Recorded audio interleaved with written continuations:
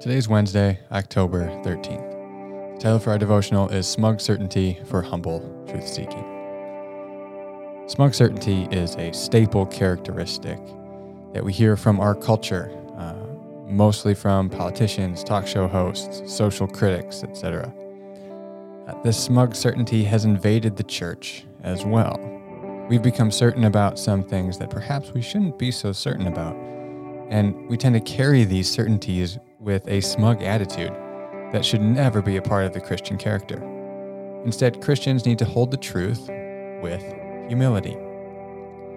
In John 9, we read a story of the dangers of smug certainty through the example of the Pharisees, along with the value of humble truth-seeking, as illustrated by the example of the blind man in the story.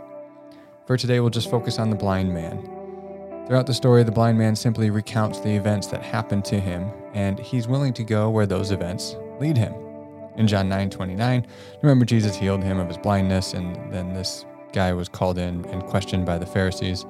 His parents were even called in and questioned by the Pharisees. It was a big trial to see what really happened. John 9:29, the formerly blind man says, "Whether he is a sinner or not, I don't know. One thing I do know, I was blind, but now I see." A couple verses later, in verse 30, he says, "The man answered, 'Now that is remarkable. You don't know where he comes from, yet he opened my eyes.'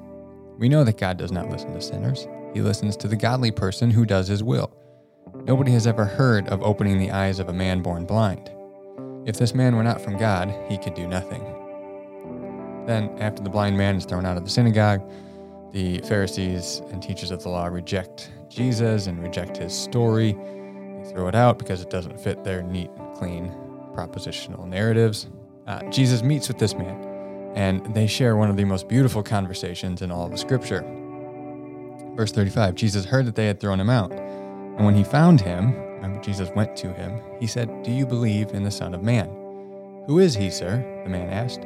"Tell me so that I may believe in him." So he's eager to find Jesus, to believe in the Messiah, the Son of Man. Jesus said, "You have now seen him. In fact, he is the one speaking with you." The man said, "Lord, I believe," and he worshipped him. What a beautiful picture of the man who formerly could not see, now he sees. And he doesn't just see, he sees Jesus. And so he is not only physical sight, but spiritual sight as well, to see the Son of Man and the Messiah. And his response is to believe and worship. Contrary to the Pharisees, this man, he was willing to humbly seek the truth, even if that meant changing the culturally assumed truths of suffering and Sabbath practice that he thought were true. These theological presuppositions prevented the Pharisees from believing and worshiping Jesus. Like Paul, however, the blind man was willing to consider everything a loss because of the surpassing worth of knowing Jesus Christ, his Lord. In a similar way, after hearing from God, Job, he confesses to him.